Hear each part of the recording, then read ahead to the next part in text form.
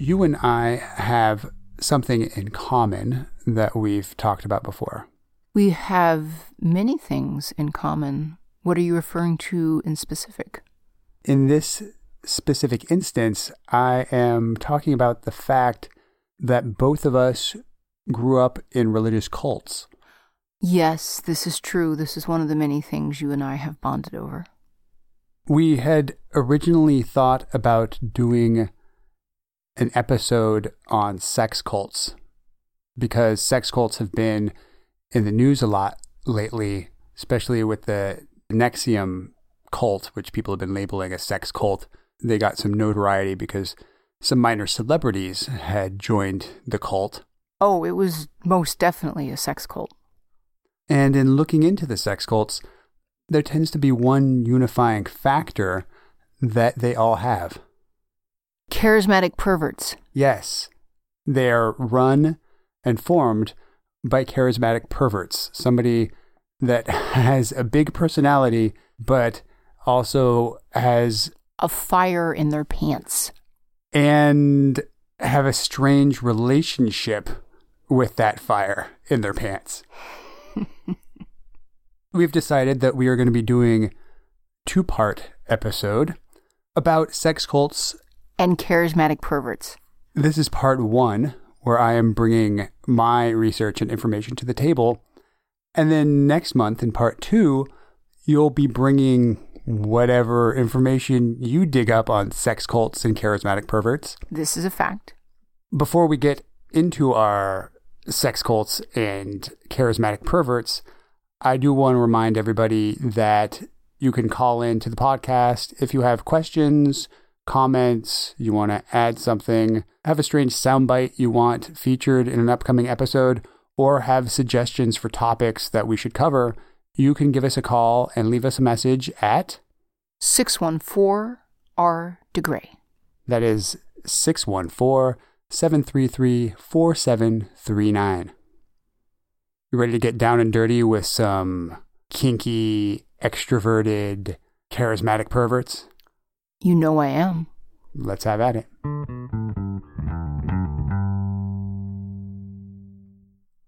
Do you like spooning? Yes, I do.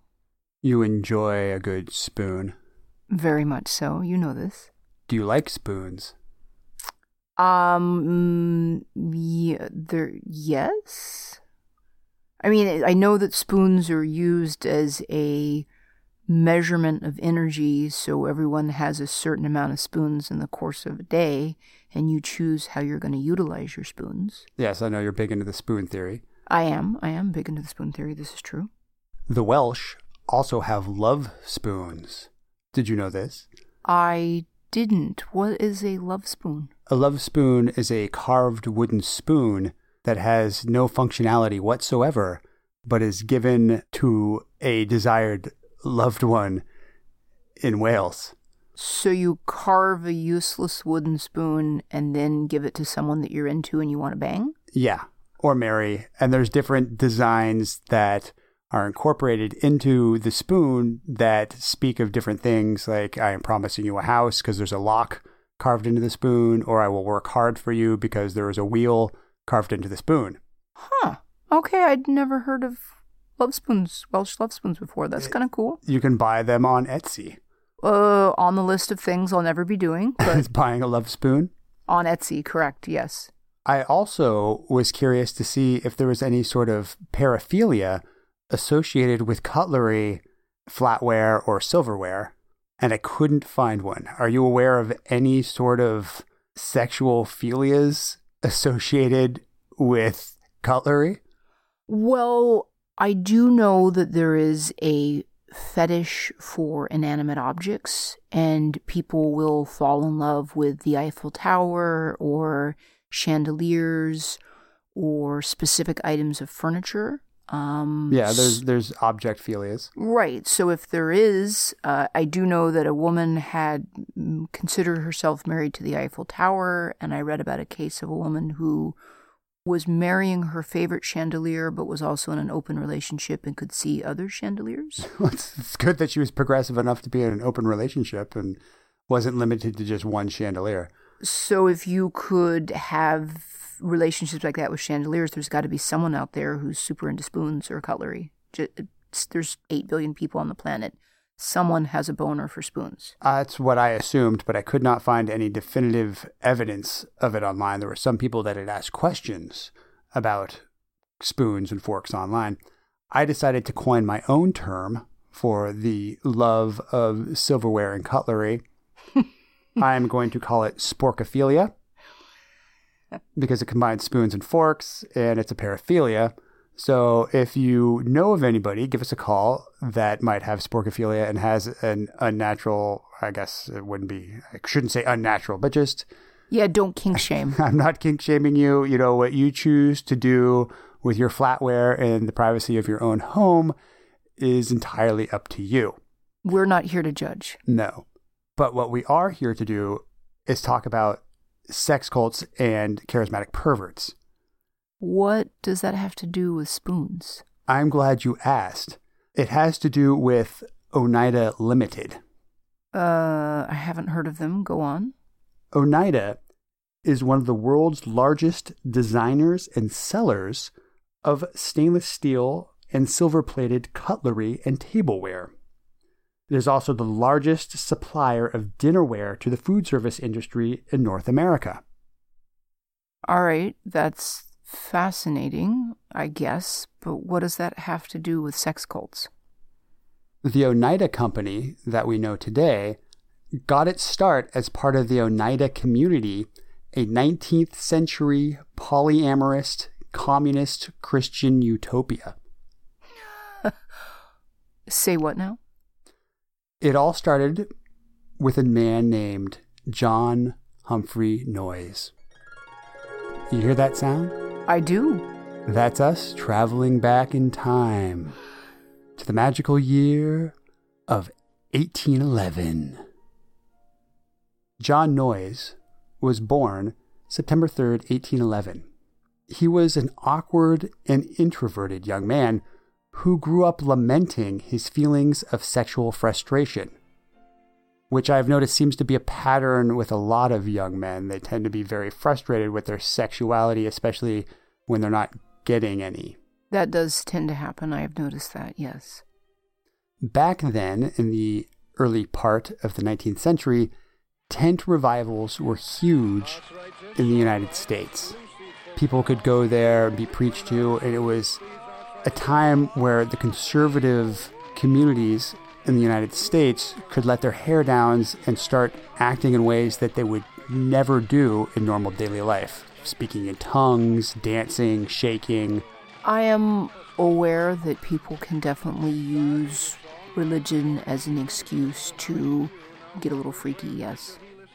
John Noyes' mother was concerned for her son, so she suggested that he go to a tent revival, which he did in the fall of 1831. The 20-year-old virgin discovered at this tent revival that he could channel all his erotic energy into Christianity. It wouldn't be the first time that someone had attempted to channel erotic energy into Christianity, yes. Oh, no, not at all. Based on this experience, he felt called to join the ministry and attended seminary at Andover in Newton, Massachusetts for a year, and then went to Yale. While in his second year at Yale, Noyes made what he considered a major theological discovery. While attempting to determine the date of the second coming of Christ, Noyes became convinced that the event had already occurred. His conclusion was that Christ's second coming had taken place in 70 AD, and that, therefore, mankind was now living in a new age. Based on this revelation, he decided that man had an independent will given by God, and that this independent will came from God, therefore rendering it divine. Noyes proclaimed that it was impossible for the church to compel man to obey the law of God and to send him to eternal damnation for his failure to do so. Based on all this, on February 20th, 1834, he declared himself perfect and free from sin. Naturally, yes, of course. Well, I'm free from sin. I don't believe in it. I feel no guilt for any of my transgressions. Noyes claimed that his new relationship to God canceled out all his obligation to obey traditional moral standards or the normal laws of society. It's very convenient when a belief that you have allows you to not feel guilt for following anyone else's rules. He had achieved complete holiness on earth, and therefore nothing he did would ever be a sin. He also felt liberated from the imperative to follow governmental laws. That's always convenient. It is quite convenient. And I don't think the government really accepts that as an argument when they come to arrest you for something. Be like, oh, I'm sorry. I don't recognize your laws because I've become divine on earth. No, they tend not to accept that one. Like, sorry, sir, you still have to pay your taxes. Because of these radical ideas and his heresy, Yale kicked him out and stripped him of his rights to preach. He did manage to convert a few people to his new belief, most notably Abigail Merwin, who he saw as his partner in his crusade. He left Merwin in New Haven, Connecticut in May of 1834 to go to New York to preach. While in Manhattan, he hallucinated a passionate encounter with God's Spirit and became convinced that he was being besieged by the devil. For 3 weeks, dirty and deprived of sleep and food, he roamed the streets, desperately warning of the impending arrival of Christ's judgment to anyone who would listen. Where there is a judgment to come, there is a wrath to come. But if you come to Christ, you'll be made anew. I would say that he's kind of a trendsetter because I don't think you can walk down any street in New York these days and not have some crazy homeless nut job yelling at you about Christ's next coming. That is pretty standard for New York, yes. So possibly John Noyes was the original crazy hobo religious nutbag on the corner yelling to you, repent, repent, for the end is near. In the fall of 1835, he received news that Merwin had become engaged to another man, and he was devastated. To comfort himself, he embraced the popular 19th century concept of spiritual spouses. Do you know what a spiritual spouse is? No. The idea goes like this. Couples married for earthly reasons, such as financial stability or to solidify family lines, right? The traditional marriages that have happened in the past for one reason or another. But a man or woman's true soulmate could be someone else entirely. That person would be their husband or wife in heaven, where they would engage in angel sex. Oh. So you may not marry the true love of your life in this life, but you get to be together in heaven and have all the crazy angelic fornication you could ever want. Okay. Noyes wrote Merwin a letter to explain her status as his spiritual wife and moved to Ithaca, New York, where she was living with her new man. He attempted to make contact with her, but she completely refused to speak to him, which I would understand because if you have some crazy ex writing to you saying, oh, by the way, you're my spiritual wife. I know we can't be together now, but we'll be together for eternity in the next life. I probably wouldn't want to speak to them either. Creeper alert, creeper alert. And then, in January of 1837, Noyes wrote a letter to a friend explaining his shift from believing in spiritual wives to spiritual polyamory, which he insisted would be enacted on earth once Jesus arrived.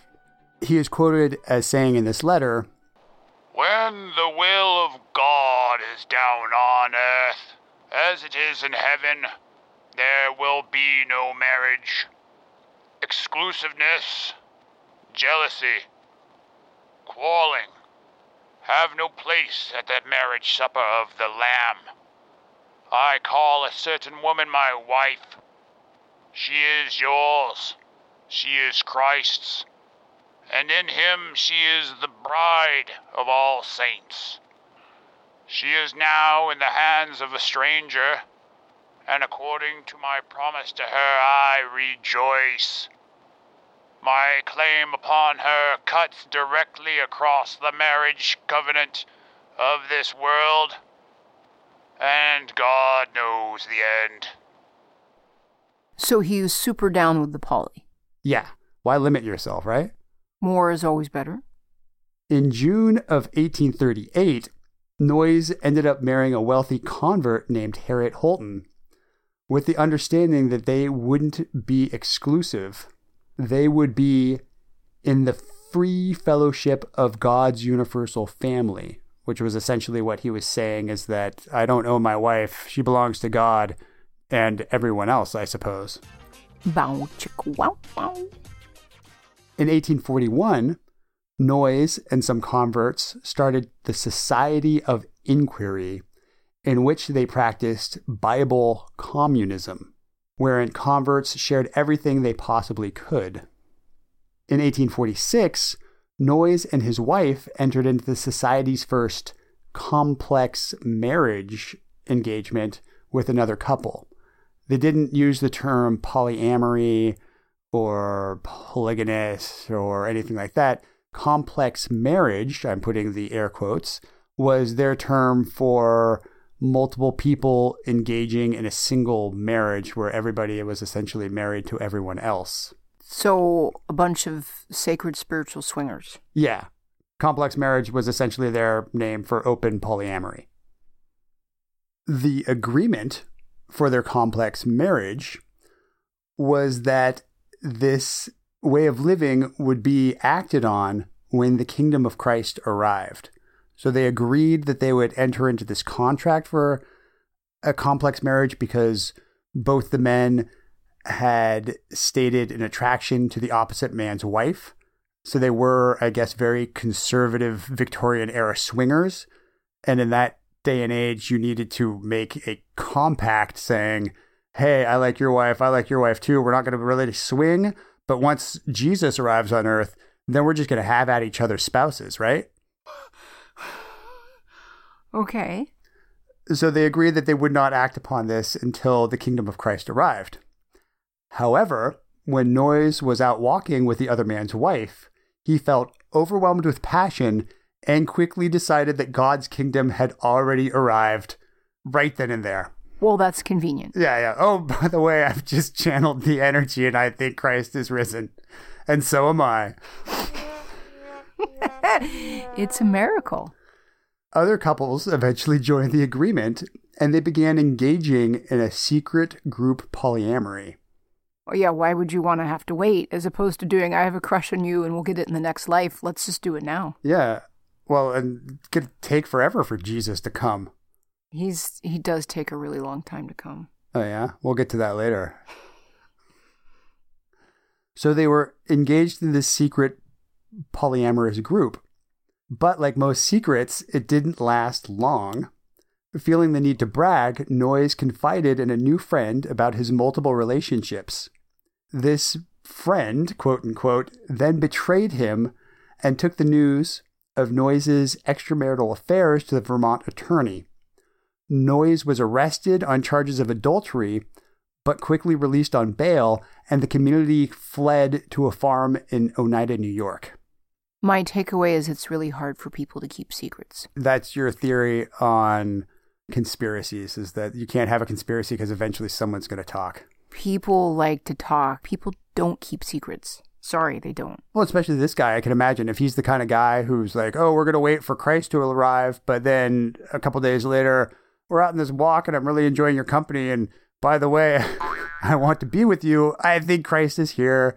Of course, he's not going to be the kind of guy that's going to keep a secret and he's going to meet some new guy and say, oh, by the way, I'm banging all these people and we have all these couples that are in this polyamorous relationship and we're pretty much just swapping around wives.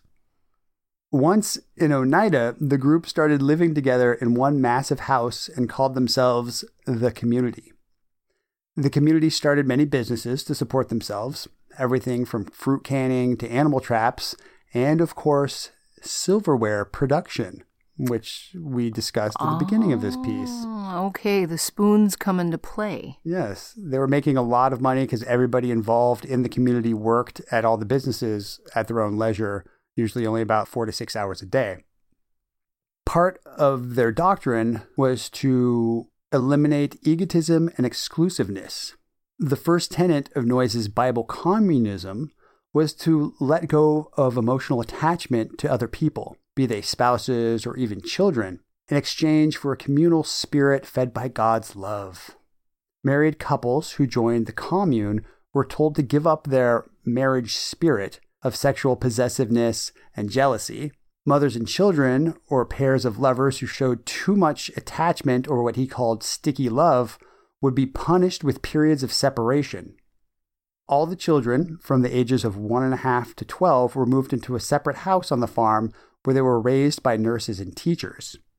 The mothers and children could see each other only during formal meetings where they would be able to have tea and play together. But if there was a sense that the mother was too attached to the child or the child too attached to the mother, the administrative council would slap these separation periods on them, saying, you can't see each other for 2 weeks until you can prove that you're not overly attached to each other. With that sticky, sticky love. You don't want sticky love. No. It gets messy. Back in this period, there was a lot of talk about electricity and magnetism. It was just coming to the forefront in society, and everybody was involved in science, and there were so many great bounds and leaps that were being made with electricity and magnetism at the time. And everybody thought that they would solve all the mysteries of the universe once they had magnetism and electricity under control. This also applied to Noyes, because Noyes preached that Christ's love was an electric fluid that could be passed through words, both written and spoken, as well as through touch. But the ultimate way to charge up the community's God battery, what he called it, was through sex, of course. And if members had enough electric sex in the name of Jesus, they could achieve immortality on Earth. Wow, that's a convincing pitch. So if you fuck enough, you'll be immortal. Yeah, essentially. We all have to go and have sex with each other to build up our God electricity. And once we get the battery full, then we'll live forever. Wow. Okay. Gee, I guess I will throw myself in that there briar patch. So he's persuaded you? It's, I know it's a crock of shit, but it is definitely an excuse. I mean, what a tempting pitch. It's deeply primal for living things not to want to die. Here's the pitch. If you have enough spiritual sex, you will be immortal. Well, I guess we better start banging right now. Based on this belief of having to build up their electric God love, which I think is a great term that I want to start using more often, I got some electric God love for you. Is it in your pants? And of course it's in my pants. Bring it. All the adults in the community were free to have sex with the other adults, but it was strictly regulated. The word interview was the Oneidan's euphemism for a sexual rendezvous. In general, it was mostly the men who requested the interviews, but they would never ask the women directly. There was a whole hierarchy that you had to go through. So yes, there was free love, but it was kind of a bureaucratic free love.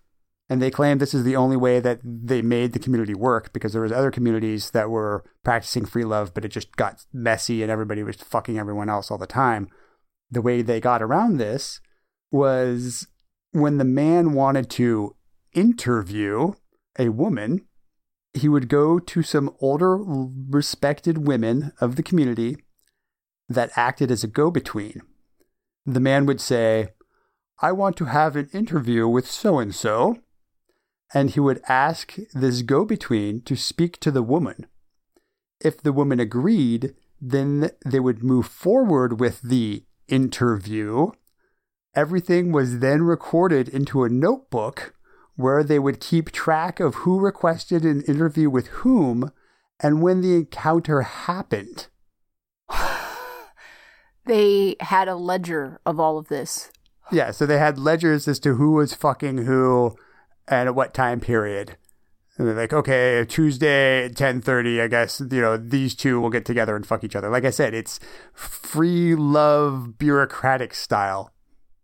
But of course, after the interview, each party was then required to leave and go to their own separate sleeping quarters.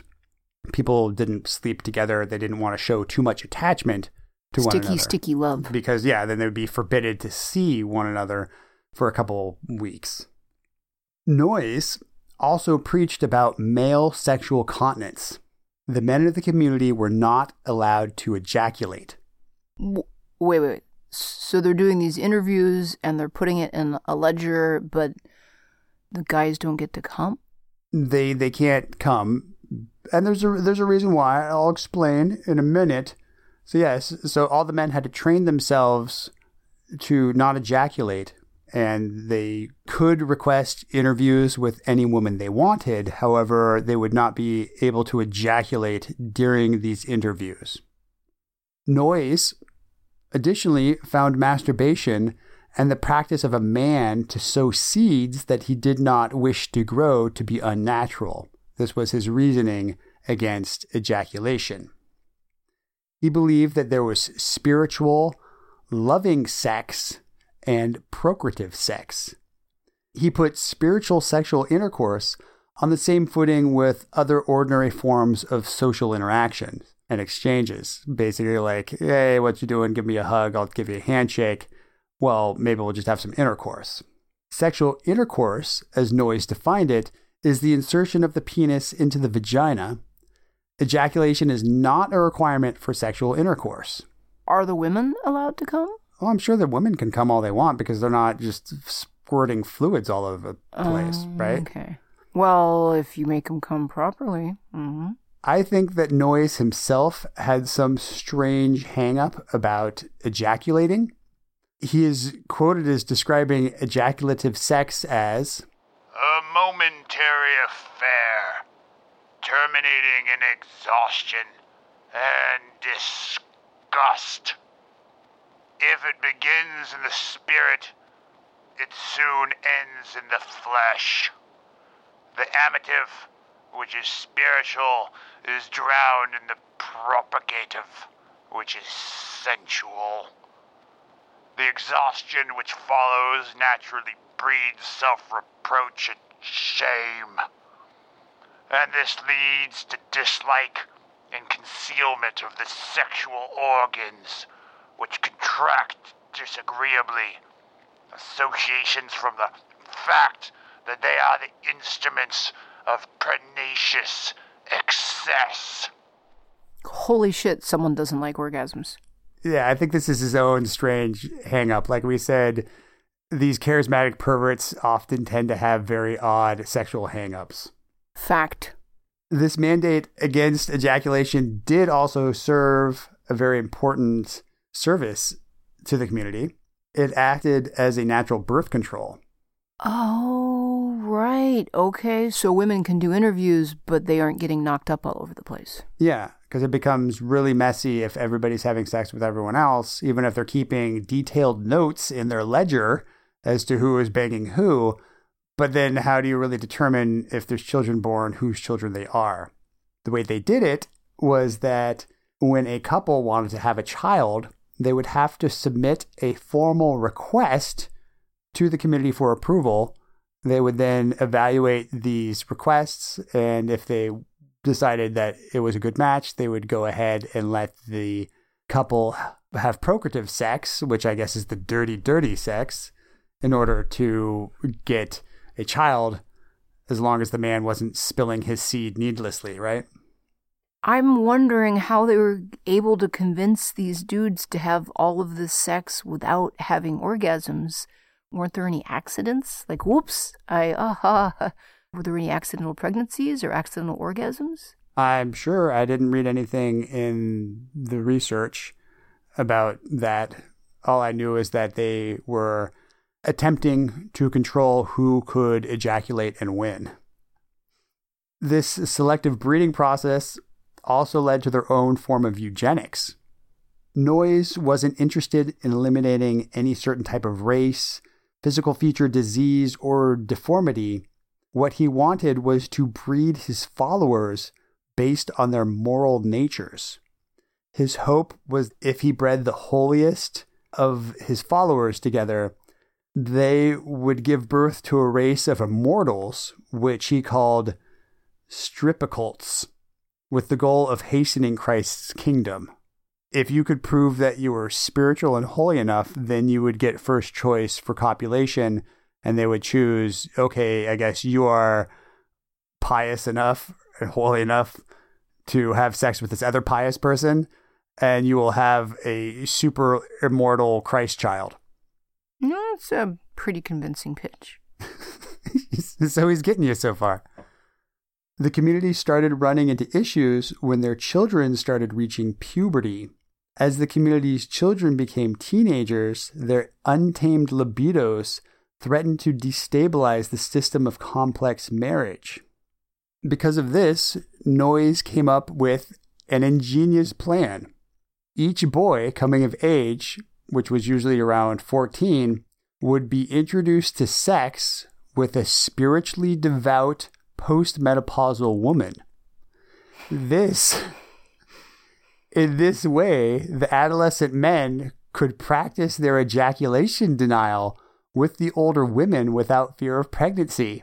They would continue to do this until such time so they could demonstrate their ability to refrain from ejaculating and then join with the rest of the adults in their interviews. Oh, wait. So, dude, wow, this man's really against orgasms, isn't he? Yeah, well, you have to practice because, you're an adolescent male and you're just wanting to spray it everywhere. So, of course, what we're going to do is give him an older woman that's barren, and he can practice as much as he wants. If he spills seed, no big deal.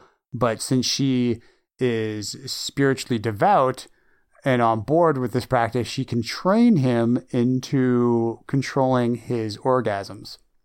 This was their solution for the boys. Their solution for the girls who'd gone through puberty would, of course, be to lose their virginity to Noyes himself. Oh, naturally, with his very spiritually advanced cock. Of course. I mean, what's the point of being a charismatic sex cult leader if you couldn't have your choice of fresh pubescent girls? I think that's why most of them start sex cults in the first place. Yes. But also keep in mind that at this time, in New York State, the age of consent was 12. What? 12? 12. But of course, every 12-year-old is capable of making their own sexual decisions. That's creepy. Everything started to come to an end for the community in 1878. In that year, the Supreme Court ruled to ban polygamy in the Utah Territory where the Mormons had settled. Inspired by this ruling, John Mears, who was a Presbyterian minister at Hamilton College, wrote an editorial for the New York Times, which appeared on April 10th, 1879. He skewered the lawmakers for ruling against polygamy, but not doing anything to stop the systematic concubinage at the Oneida community. In June of that year, the Syracuse Standard reported that the Central New York authorities were preparing to have John Noyes arrested for statutory rape. He must have been having sex with girls that were younger than 12 because statutory rape implies that you were having sex with somebody who was too young for age of consent. So since the age of consent was fucking 12. Oh. Yeah. Yeah. Of course, this caused Noyes to flee again, this time to Canada. In August of that year, Noyes sent a notice from Canada calling for a vote to end complex marriage. He claimed that it was in order to protect the women and children and supposed to keep anybody else in the community from facing legal repercussions for what they were practicing on the farm.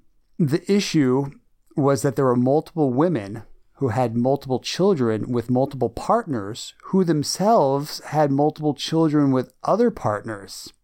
In the outside world, the single Oneidian women and their children would suffer labels as adulterous and bastards.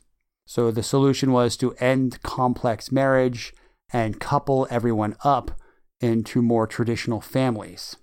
The community voted overwhelmingly in favor of Noyce's proposal, which was set to end complex marriage as of 10 p.m. on August 28th, 1879.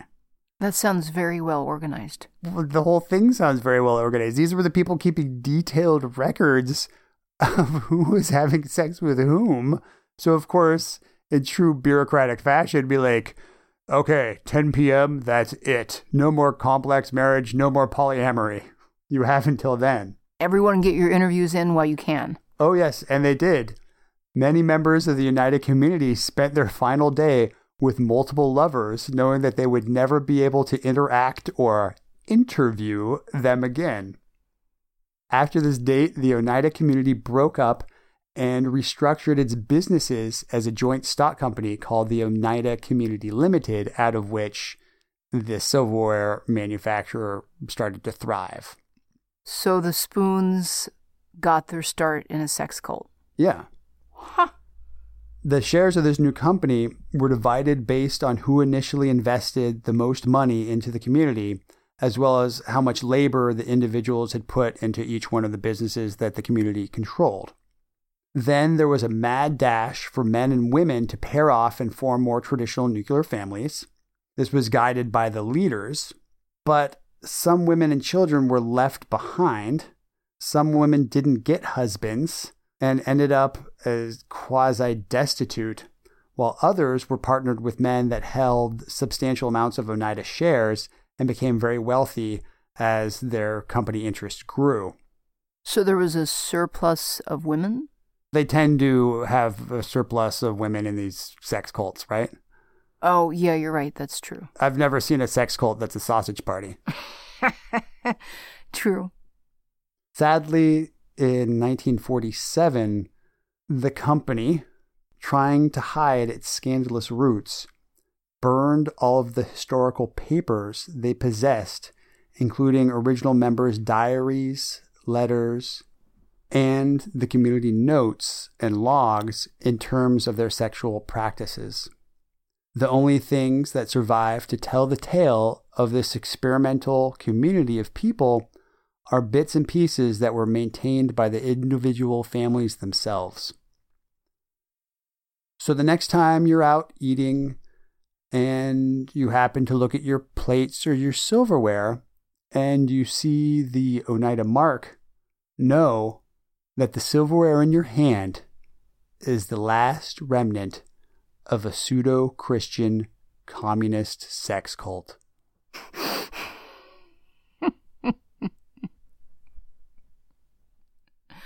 Noted. Spoon!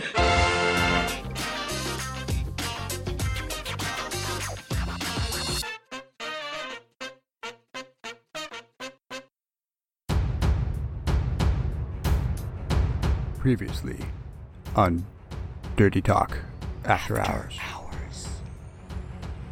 Yeah, you ready for this final volley? I'm ready. All right, let's do it. All right, hunker down. Oh shit, it looks like they're regrouping. Ah! What are they doing over there? Oh crap! Incoming! Ah!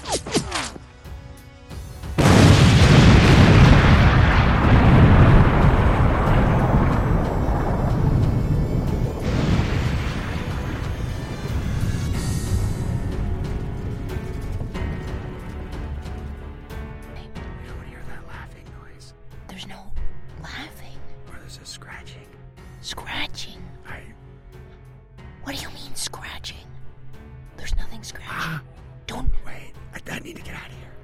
Are you freaking out, man? Yeah, I can't be in here anymore. Don't freak out. Don't freak out. Stay chill. There's no scratching. Let go of me. I'm not touching you. I'm not touching you. Touching. Something's touching. Nothing's touching. I'm freaking out, man. All right, let us out. Let us out. Let us out of here. Turn a little bit more and take another half step back. Half step. No.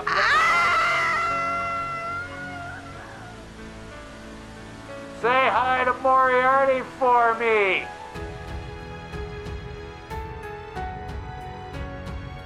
Dirty Talk After Hours. Available exclusively on Patreon every Monday morning.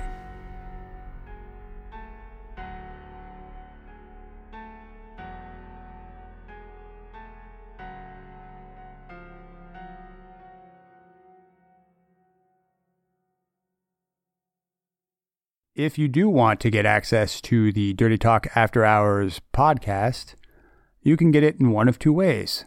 You can follow Rain de Grey on Patreon at patreon.com/Rain de Grey. You have to type it out exactly. I'm not searchable because I'm naughty. She has been blacklisted. She's in the adult ghetto. I'm a bad, bad girl.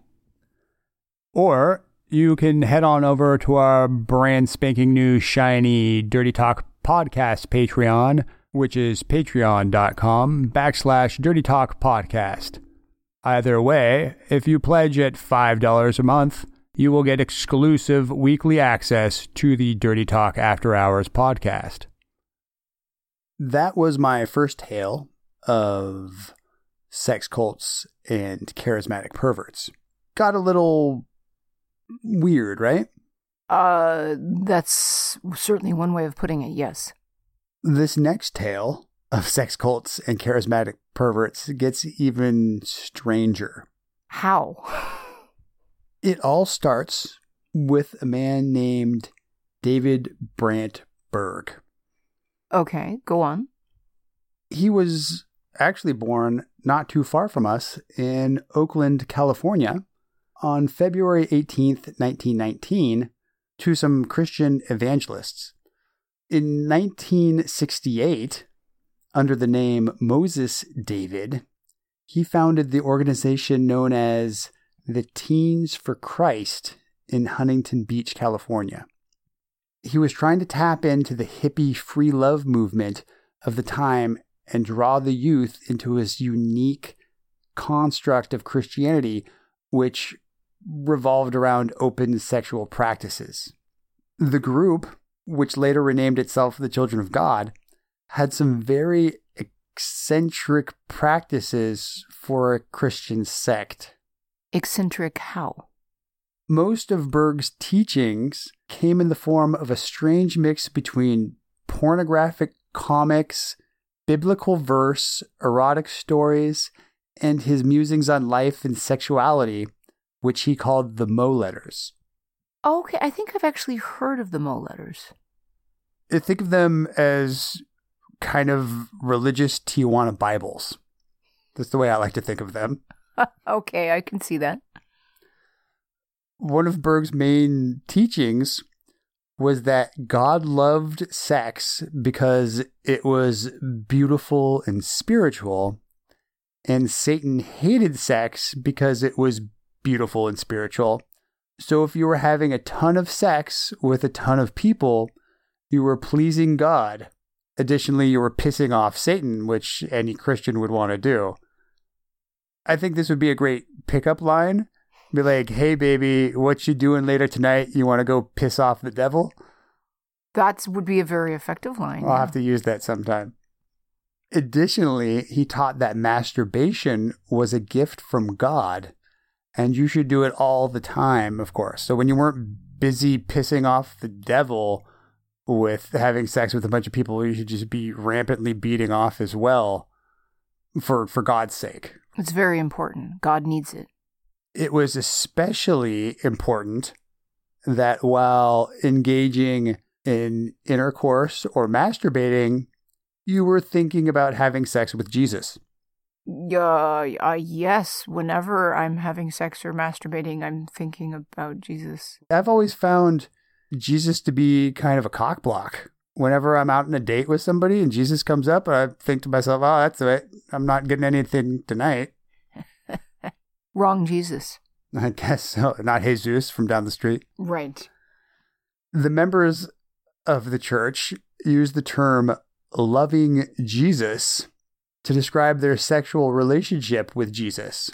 And it was taught to all members as young as 12, but more fully when they became of age at 14.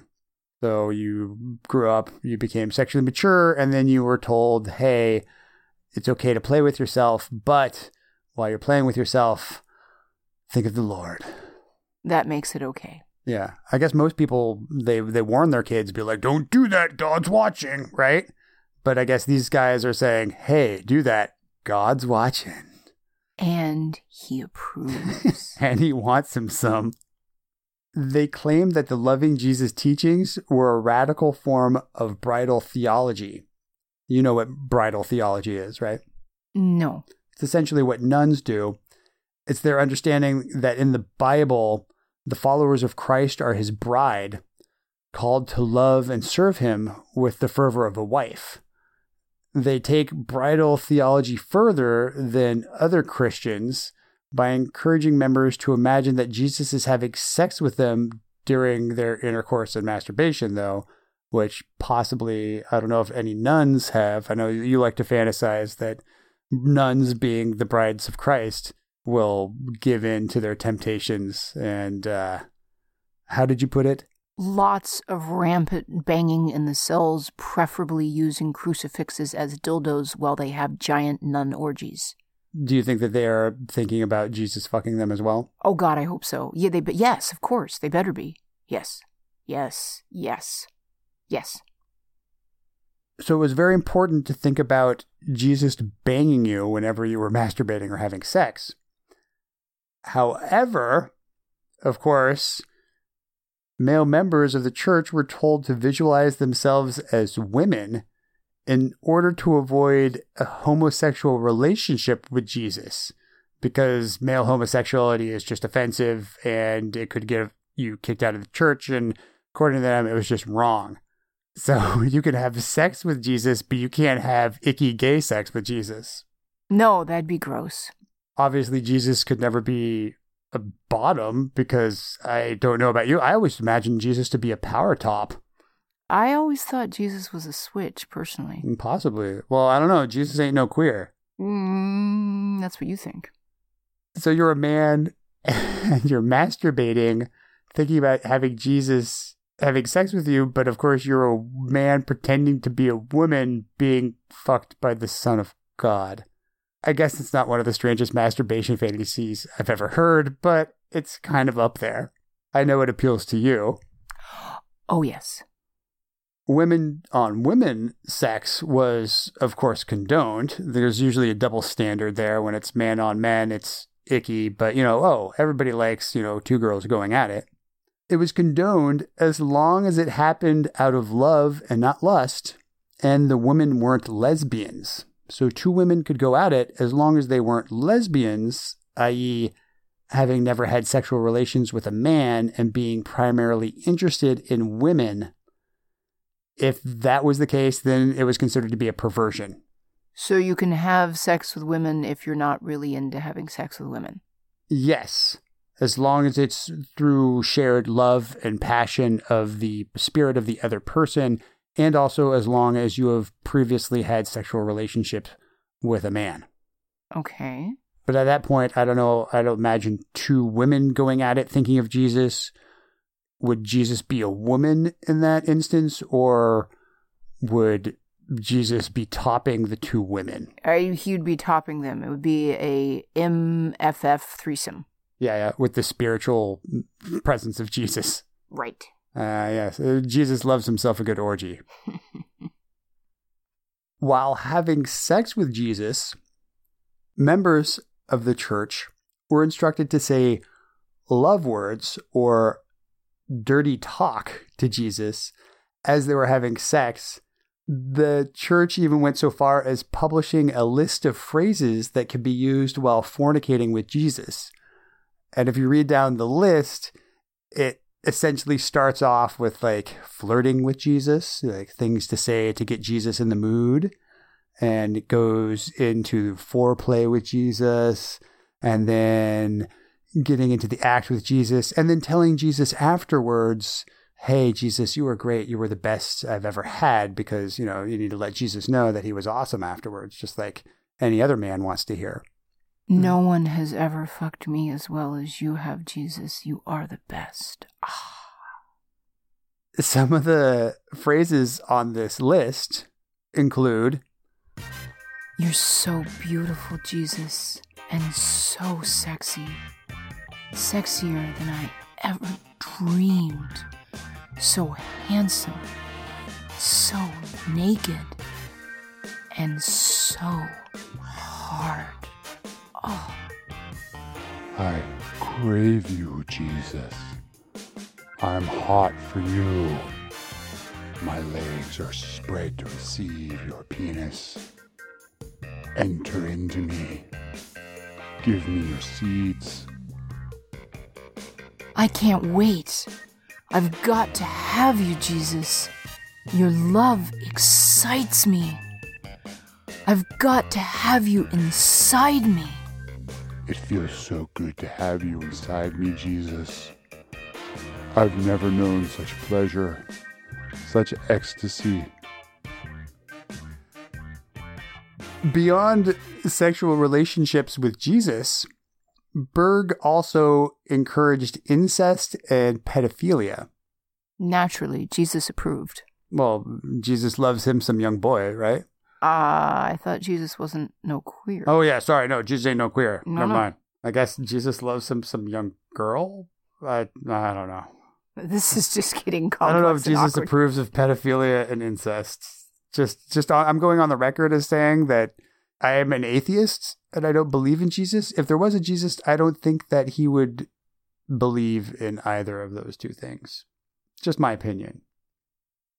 Berg argued that since sex was a gift from God, there was nothing wrong with practicing it with your family members, of course. It was also inferred that Berg himself had been involved in a sexual relationship with at least one of his daughters, and once said that his biggest regret in life was never having sex with his own mother. Well, according to Freud, that's many young men's biggest regret. It's, I guess, very common. I never felt the need. That's a good thing. Berg wrote erotic stories about having sex with his 8-year-old stepdaughter and her mother.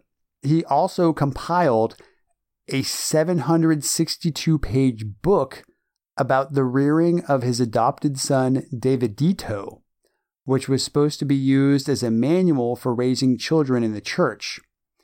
This book outlined how Davidito was introduced to the sexual nature of the church beginning in infancy. This son later denounced the cult and ended up killing one of his former nannies who he had had sexual relations with that were explained in the book going back to when he was 3.5. He wound up killing the nanny and killing himself in 2005. It turns out sometimes if you molest kids, they can't handle it and snap no matter what Jesus tells you to do. I still don't think Jesus is approving of these sort of relationships. Maybe we should ask the priest. I don't think we should ask priests about that. They don't exactly have a great track record. Yeah, you know what? You're right. What's your opinion on having sex with young boys? Oh! I guess you're right on that one. I don't know what authority we can appeal to. Hey-oh! Members of the church did have questions about incest, and Berg addressed them in some of his writings. In the booklet Answers to Your Questions number 5, he got this question, which went, My little boy, 5 years old, is very sexy. He cannot even hug his mother without getting a hard-on. So I thought it was bad because it makes him too familiar with his mother if she takes care of him. I believe everybody else would take care of him, but until now, no one in the home has the burden to do this. What do you, Dad, think of this kind of mother and child relationship? Sammy, from Europe. his answer to the question was, What's wrong with it? It's perfectly natural. What better person to learn about sex from than his own dear mother? God's only law is love. Are you a jealous father? So the question asker is saying, hey, there's something wrong. My son's getting turned on and aroused every time he interacts with his mother. And then what I'm inferring from the question is that maybe somebody else in the household should do something about his little kid 5-year-old boner, but nobody's really stepped up to do anything about his little 5-year-old boner. What do you think about the mom doing something about it? I think that's disturbing. It is. All religious organizations have issues with being able to grow their numbers and attract new converts. Yes. Children of God was no different. In order to gain converts to their ways, they came up with a very innovative recruitment program, which they called flirty fishing. Flirty fishing is essentially a form of religious prostitution, which the church claimed could be traced back to Matthew 4:19. Matthew 4:19. He said to them, "Come after me, and I will make you fishers for men." Female members were told to be God's whores and hookers for Jesus. The women went out and had sex with complete strangers in combination with a request for a donation or for a required fee. Essentially, it was just a way to gain new converts, but it was also a way to raise money for the organization through escorting. The church even required that each colony, spread across the globe, submit a detailed report of all their fishing activity each month, and created many publications directing their female members in the proper methods of flirty fishing. These publications, again, were basically pornographic comics. Some of them had titles like God's Love Slave, Jesus and Sex, and my favorite, which I shared with you, titled You Are the Love of God. And the cover of this depicts a spread eagle woman on a bed with a dildo sticking out of her vagina, juxtaposed next to an image of Jesus on the cross. Okay, then. These publications additionally answered members' questions about flirty fishing, including this one they had received. Many of you asked for a definition of what should be reported as actual FFing. We would like to answer that FFing is going out, witnessing the love of Jesus with the serious intent to use sex or sex appeal as the bait. Regardless of the situation or place, this can be anywhere, on the street, in a park, while going to the local store, in discotheques, or in clubs. Essentially what they were doing is encouraging all the women to go out, prostitute themselves for the church in the name of Jesus. I suppose they're thinking about Jesus while they're having sex with these strange men, collecting money, and then giving it back to the church and reporting all their activities and income on the forms that they could then submit to the church so the church could make sure and keep track that all their female members were going out and fucking enough men to keep the church afloat. So again, very well organized when it comes to the banging. Just like the Oneida Institute, they're keeping forms and tracking all of this. Oh yeah, you got to treat it like a business. Right, okay. Yeah. Any good mafioso will tell you don't treat it like a business, it goes to hell. Naturally, we can't have that. One of the results of this flirty fishing practice was that numerous children were being born into the organization that never knew who their fathers were. These children were given the name Jesus babies because they were taught that their true father was Jesus. I guess because the women were encouraged to think of Jesus while having sex with complete strangers for money. Right. Jesus approved. Flirty fishing was officially discontinued in 1987 as a result of the growing AIDS epidemic. I guess it got too dangerous. God wasn't protecting them from AIDS. But wouldn't you think that if they were going out and having sex in the name of God, and especially thinking of Jesus while having sex with strange men, that Jesus would protect them from STDs? You would think, but maybe God's not that powerful? So God has no sway over any sort of sexually transmitted disease. Why weren't they using condoms? Well, I don't know. They just weren't using condoms. Okay. You can't properly flirty fish a guy and be like, oh, put a rubber on it. Maybe they wanted the children, too. They needed more Jesus babies. Okay. As with all people, David Berg died in 1994 and went to heaven, which they believe to either be located inside the moon in a giant pyramid or on a giant glass ball spaceship that was hurtling towards Earth. You take your pick. Following Berg's death, the organization tried to distance themselves from his ideals and the charges of sexual impropriety. They changed their name to the Family International and still exists today with a few thousand members spread throughout the world. Spread wide for Jesus? Spread wide for Jesus.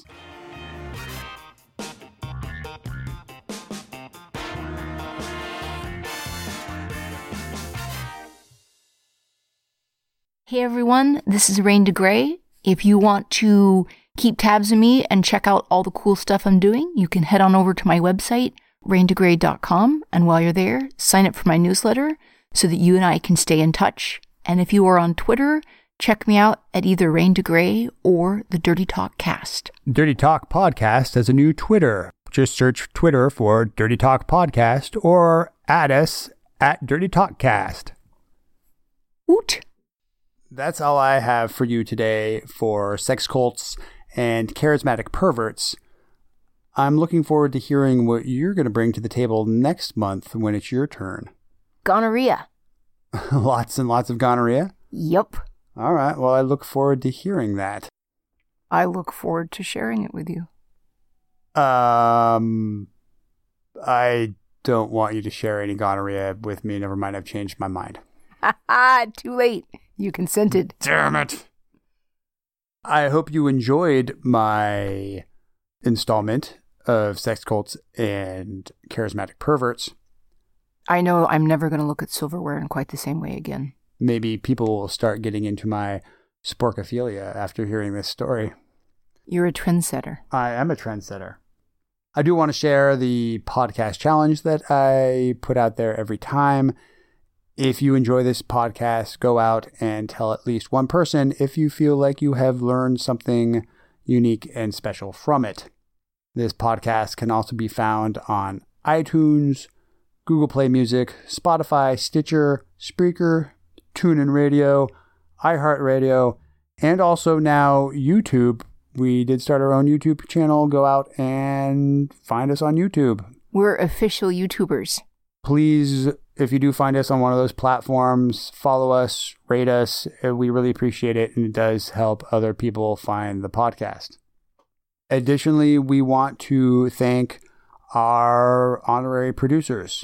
If you want to become a producer of this show, you can go to our Patreon, Dirty Talk Podcast on Patreon. Look us up. And at the $100 a month level, you become an honorary producer, and we will name your name at the end of every show.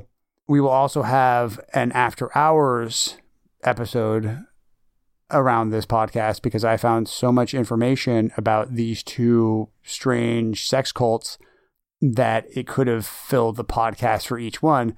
I have a lot more information I want to share about the two of them. We'll do that in an after hours podcast right after this episode comes out. So join us on Patreon for that as well, because you get exclusive access to all our after hours podcasts.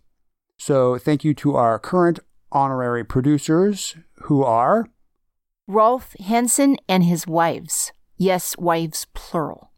Thank you so much, Rolf. We do appreciate your ongoing support. I guess that's it. We'll see you next month when Rain throws down what kind of odd sex cults and kinky charismatic pervert information she has found. Boom. And boom goes the dynamite.